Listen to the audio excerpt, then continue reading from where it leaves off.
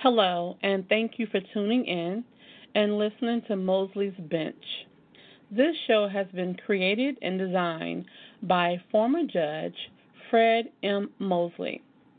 Please stay connected as you will learn more about the laws of life, how it applies to your life, and so much more. Buckle in. Who is former judge Fred M. Mosley? Well, let me share a little of his testimony. He was born in 1944 in Birmingham, Alabama, the youngest of five children.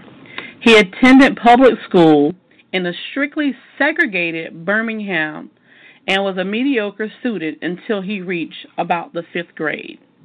Obviously, as he says in his testimony, someone, along with his parents and immediate family, was praying for him because he began applying himself in school and became an A student and a class president. Throughout high school years, he remained active in church and was blessed with a scholarship to college, being the first in his family to go beyond secondary school. Upon graduation from Wilberforce University, he was blessed and beyond with his wildest dream and imagination to be able to go to law school in Ohio.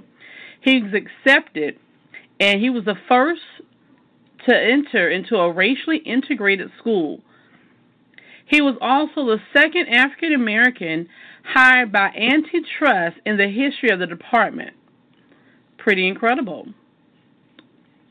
Also, in 1981, he was elected to the bench, the first African American in that city, in Ohio, and began serving a 6-year term until January of 1982.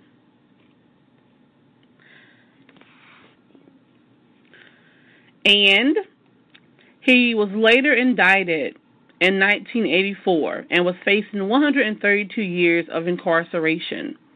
He had a 3-week trial in 1985 and ended up being convicted and sentenced to 10 years federal and 12 years state to run consecutively. This was just the start of another chapter in the life of Fred M. Mosley. As you continue to tune in and listen to his show, you will find out more information about the past, the present, and, oh my gosh, the future.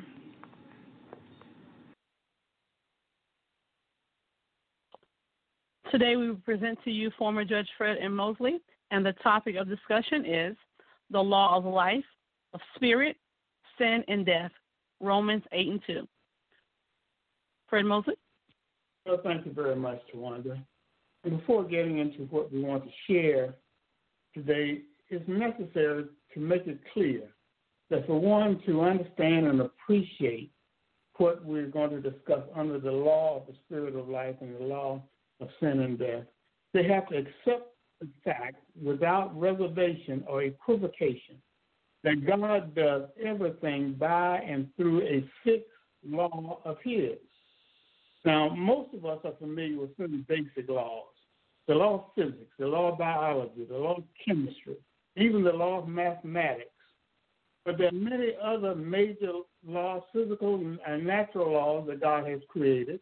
But also, we're going to get into some of the spiritual laws, one of which we will discuss in this session. But other natural laws, the law of geology, the mechanical laws, laws of motion, laws of gravitation, laws of relativity, laws of transformation, laws of thermodynamics. We could go on and on and on, naming many of these natural and physical laws that we adhere to, that we accept as being absolutes, and we have no question in our mind. One in particular, and most of us are familiar, is the law of gravity. We all understand that that is an absolute law, that is not a respecter of persons. Now, in order for us to transfer over into the spirit realm and to understand these laws of life as it relates to spiritual matters, we must have to accept the fact that these natural and physical laws are absolute, which most of us have done, and also that the spiritual laws that we're going to discuss in this series, that they are as absolute as those natural and physical laws. Now, the mere fact that we cannot make contact with natural and physical, with spiritual laws, with our natural senses, does not make them any less real than these natural and physical laws that we can contact with our natural senses. We can see the law of freezing at work. Water reaches 32 degrees Fahrenheit. We know what happens. It automatically turns to ice. Now, we can see that in the natural. We can make contact with it in the natural. We can touch it in the natural. But because we cannot necessarily make contact with our physical senses with the spiritual laws of life, many of us do not consider them as being in existence, or we do not consider them being as real as natural and physical laws. So I needed to lay that foundation, because if the individuals on this call are unwilling to accept the fact that the spiritual laws are as absolute as the natural laws, then they will totally miss the point of what we're endeavoring to establish in this series. So we're going to be talking about the law of the Spirit of life in Christ Jesus and the law of sin and death. And I direct your attention to Romans 8:2 as our foundational scripture for the law of the Spirit of life and the law of sin and death. Romans 8:2 says thus, for the law of the Spirit of life in Christ Jesus has made me free from the law of sin and death. Now, if you'll note here, the Apostle Paul uses the term law, not principle, not precept, not concept, but Apostle Paul uses the term law. Why? Because it is an absolute. As all laws of life that we will be covering in this series, these laws are absolute. And you'll notice I will oftentimes use the word or the term absolute because it properly describes natural, physical, but as well as spiritual laws. They are as absolute as those natural and physical laws that we make contact with our natural senses, as we said before. Now, again, in this session, we will be discussing the law of the Spirit of life and the law of sin and death, regardless of one's station in life. We are all, and I repeat, we are all under one of two fixed, absolute, unchanging, immutable laws. And those two laws are the law of the Spirit of life in Christ Jesus and the law of sin and death. Each of us, now I understand there's some 7 or 8 billion people on the planet Earth today. And I submit to you that every one of those 7 or 8 billion people, they're under one or the other of these two laws. They are either under the law of the Spirit of life in Christ Jesus, or they're under the law of sin and death.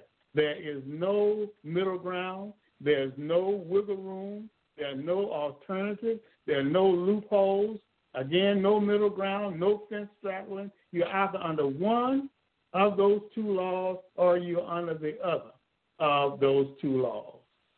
Now, just as the law of gravity is absolute, just as the law of space and motion and kindling temperature, and the law of buoyancy, all of these laws are absolutes. The law of the Spirit of life and the law of sin and death, likewise, are absolute. Now, regardless of your financial status, regardless of how much wealth you may have accumulated, regardless of what your balance sheet shows, you may be a multi-millionaire or even a multi-billionaire. Cash in banks all over the world, stocks and bonds and real property, jewelry and diamonds, gold and silver, credit union worthiness. You may own many businesses. You may even have international assets in offshore accounts. Nevertheless, you are still under one of these two laws. You're still under either the law of the Spirit of life in Christ Jesus, or you are under the law of sin and death. Regardless of your educational status, you may have an extremely high IQ. You may have PhD degrees, JD degrees, MD degrees. You may have read numerous books. You may have authored numerous books. Nevertheless, you are still under one of those two laws. I hope the point is being made as we continue, that you're under the law of the Spirit of life, or the law of sin and death, regardless of your status in life. Even if you have natural talents and abilities, you may be world-renowned to the extent that you're even known by your first name. You may have signed numerous multi-million-dollar contracts, many endorsements you may have. You may have a fan club all around the globe, autograph seekers after you everywhere you might go. You could possibly be in the record books. You may have been deemed to be worthy of being placed in the Hall of Fame, but nevertheless, you are still under one of two laws. Your race does not make any difference. There is no racial advantage, nor is there a racial disadvantage. There's no affirmative action that causes one to have some benefit over another as it relates to these two laws. Everyone, I repeat, and I cannot overly emphasize this point, everyone is under one of these two laws.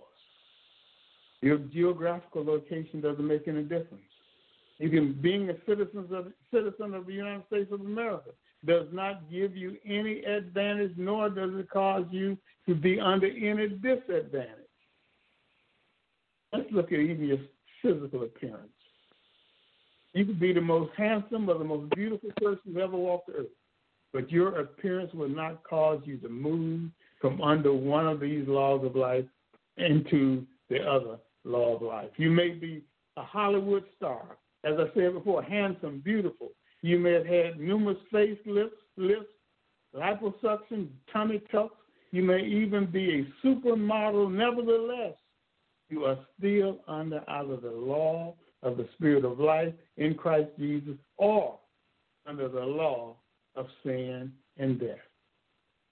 Now, in the natural, we have 4 seasons: spring, summer, fall, and winter.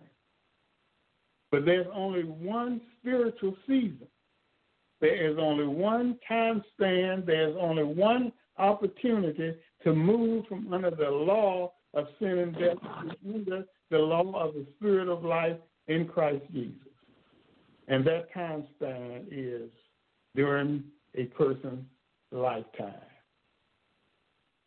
Now, most of us are familiar with the biblical account of Adam and Eve in the garden. And we know what Father God said to Adam and Eve while in the garden. They were told that the entire garden was theirs, was available to them other than the one tree, the tree of the knowledge of good and evil, that they were forbidden to eat from. I submit to you that they were under the law of the Spirit of life while in the garden. And as long as they were obedient to the Word of God, they will remain throughout eternity under the law of the Spirit of life. Also, God said to them that if they were to eat of that tree, that they would surely die. That is the first reference to a death penalty we find in the Bible. It's in the book of Genesis, that they were told that they knew that they were under the Spirit of life because the entire garden was there and they were to live throughout eternity, but were told, they were admonished. Now, this is another law of life that we're touching upon that we'll get to later in this discussion. They were given a warning under the law of notice and warning that if they were to eat of the forbidden fruit, that they would automatically activate the law of sin and death, the law of sin and death was being held in abeyance unless and until Adam and Eve transgressed. If they had not transgressed, then the law of sin and death would never have been activated or invoked. But we know what happened. Eve ate of the tree and offered Adam fruit from that tree. And what happened then? They automatically came under the law of sin and death because they had transgressed.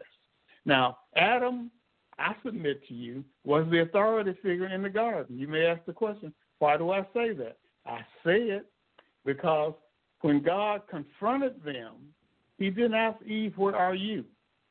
God asked Adam, Adam, where are you? Because Adam was the authority figure. He was the one accountable and responsible for what took place in the garden. There's another law we just touched upon that we will visit throughout the series at some point in this series, the law of accountability and responsibility. So we touched upon 3 or 4 laws that were right there in the garden, although we're emphasizing the law of the Spirit of life in Christ Jesus and the law of sin and death. When they ate of the forbidden fruit, they activated the law of sin and death. Now, man had sinned. Adam and Eve represented humankind. They represented mankind. So as a result, when they fell, the entire human race fell. The entire human race that would have been forthcoming, which would have forthcome under the law of the Spirit of life or the Spirit of life in Christ Jesus. Now the entire human race comes in under the law of sin and death because Adam and Eve were the representative figures for the human race. They were the ones in authority for the human race in the garden. So as a result, the entire human race then came under the law of sin and death. Now, right here we see another law of life being activated. And we'll get to that law at a later point in our teaching series.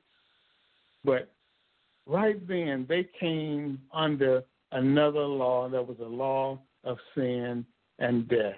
And it was imputed. That was a term that I had in mind. It was imputed to the entire human race. That means that what Adam and Eve did then was put upon, imputed upon the entire human race. And in that, now there's a law of kinds that comes into play here. Everything produces after its own kind. Now, who sinned? It was not an angel of God that sinned. It was a man representing the human race who sinned. So as a result of that, who had to die? A man had to die. And it had to be a perfect man who had to die. There was no perfect man to die in our place. Otherwise, then the entire human race would have had to die under the law of sin and death. And this is why God the Father sent his Son. His Son and he came here as being all God and all man. And the man, Christ Jesus, is the one who went to the cross for us, paid the death penalty for us. And as a result of that, his righteousness was imputed to us, but our sin was imputed to him. And as a result, now we are in right standing with God, and we have a right now to the tree of life. Wow. We're going to go to break and come right back, and we're talking to former Judge Fred M. Mosely about the law of the Spirit of life, sin, and death. And I think he made it very clear that there's only one way in. Today you are listening to former Judge Fred M. Mosely as he talks about and educates us about one of his laws of life. To find out about all 50 laws of life, please go to anotherchancemedia.org and pre-order his book and workbook.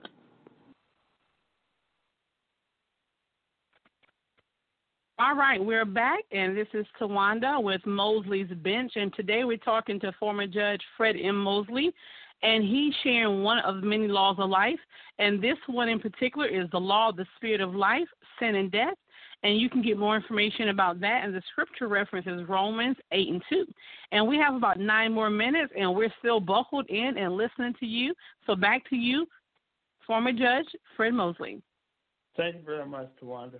So hopefully we've made the point clear that each of us, the mere fact that we attend church does not bring us from under the law of sin and death.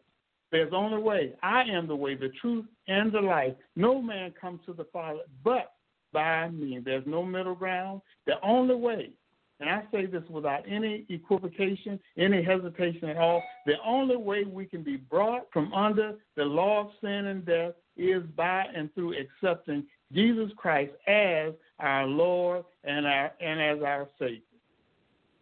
But there's another component of the law of the spirit of life and the law of sin and death that we want to incorporate in this sharing. It goes beyond just our salvation, because most individuals are of the impression that the law of the spirit of life and the law of sin and death only deals with our salvation and that of eternal life with and by and through our Lord and Savior, and bringing us in right standing with Father God.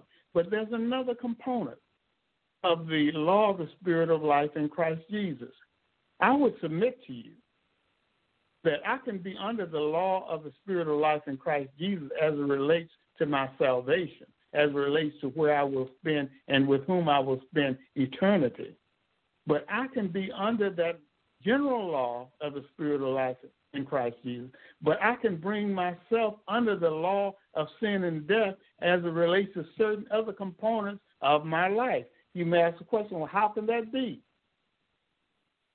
I can bring myself under the law of sin and death as it relates to my health. If I don't protect my health as I should, if I don't eat properly, and that's going to come under the law of health when we get into that discussion. If I don't eat properly, if I don't exercise properly, if my words are negative words as it relates to my health, I can be under the law of the spirit of life as it relates to eternity, as it relates to my salvation, but I could have brought myself under the law of sin and death as it relates to my health because of certain activities that are inconsistent with being under the law of the spirit of life in Christ Jesus in every component of my life. That's just one area, and we go much deeper into the area of health, where so many believers are walking in ill health because they have come into agreement. Another law of life, can two walk together except they be agreed, because they have come into agreement with words that are negative as it relates to one's health. What about our finances? One can be under the law of the spirit of life in Christ Jesus as it relates to salvation, but be under the law of sin and death as it relates to our finances. Many believers bring themselves unknowingly under a law of poverty, under a spirit of poverty, based upon what they say, how they say it, the kind of relationships they get involved in. There are some instances whereas people are required to sign an affidavit of some kind stating that they don't have anything, they never expect to have anything, and they're going to be poor all of their lives. That's a spirit of poverty. That is an affidavit, if you will, of poverty. And when you make those kinds of statements, then you automatically bring yourself under the law of sin and death as it relates to your finances. Every component of life, we can bring ourselves under the law of sin and death, although overall we're under the law of the spirit of life in Christ Jesus as it relates to our salvation, but every other component of life, we can bring ourselves under the law of sin and death. What about family relationships? If I'm a family member who's always making negative statements about my family, if I'm a father or you're a mother, whomever, making negative statements to and about our children, we can bring those children, based upon the authority that we have in our words, we can bring those children under the law of sin and death as it relates to that component of their lives, as it relates to self-esteem. if I convince myself and others have spoken into my life negativity, that I'll never be anybody, I'll never accomplish anything, I'll always be less than this or that, then again, that person can be brought under the law of sin and death in that component of their lives. So the law of the Spirit of life in Christ Jesus and the law of sin and death goes much deeper than just our salvation. Now, that's the most important aspect of it, but there are many other components of it that we unfortunately are unaware. And, the strategy of the enemy is even if he cannot stop from being saved, he can cause us to be under the spirit of sin and death, or the law of sin and death, for every other component of our lives. May I ask you a question, please, Judge Mosely? Because not just because of COVID and because of the uncertainty in the world right now, but just because of everything you said is this is the way. So for those that are listening, we know as Mosley's bench grows and you continue to have millions of people all across the world listening, I need you to please tell us, if a person that's listening to this does not know who God is, does not know how to be able to come to Christ, can you please share with us what that person at home right now or in their car, what do they need to do to be able to receive this? Well, it's a simple process. It's okay. simple, but it's very profound. Okay. All one has to do is to confess, first of all, that I'm a sinner and that I cannot save myself. And I do believe that Jesus went to the cross. He died for me and he rose again. And in his place, now my sin is imputed to him. His righteousness is imputed to me. And just receiving what he did on the cross, that now I am saved and I'm a child of God, and that is the foundation for me to function on the right side of the law of the Spirit of life in Christ Jesus in every component of my life. We only have 2 more minutes left, but that was definitely amazing. And one thing I really want to ask you really quickly as we close out, in reference to these laws of life, you said there's actually 50 of them? Yes, there are. There's 50 that the Spirit of God has revealed to us thus far and has given us a mandate to share. And I'm not going as far as to say that is the limit of the laws of life that are contained in the Bible. But in order, and I should clarify this at this point, in order for us to refer to a law of life as being such, this is what the Spirit of the Lord has required of me. And that is, I have to start in Genesis, carrying that law of life all the way through the Old Testament into and throughout the New Testament, and establishing that as an absolute. Sometimes several hundred scriptures will come together to establish each of these laws of life, each of these 50 laws of life that we share. So we don't grab one scripture and point it to be a law of life. It has to be an accumulation of scripture that comes together. Okay. We are out of time. Oh, my gosh, we're out of time. I need to tell quickly, for those that's listening today, we're talking about the law of the Spirit of life, sin, and death from Romans 8:2 with former Judge Fred Mosely. We're back again tomorrow, and we're talking about the law of faith. Please tune in, get all this information, get the laws of life into your life. And, again, this is Tawanda on behalf of Mosley's Bench with former Judge Fred M. Mosely. Thank you for tuning in and listening to Mosley's Bench with former Judge Fred M. Mosely. To get more information on Fred M. Mosely, Mosley's Bench, the Laws of Life, or the nonprofit organization Justice Ministries, please tune in to the website at lawsoflifecourt.com or justiceministriesintl.com. Once again, that's lawsoflifecourt.com or justiceministriesintl.com. Thank you.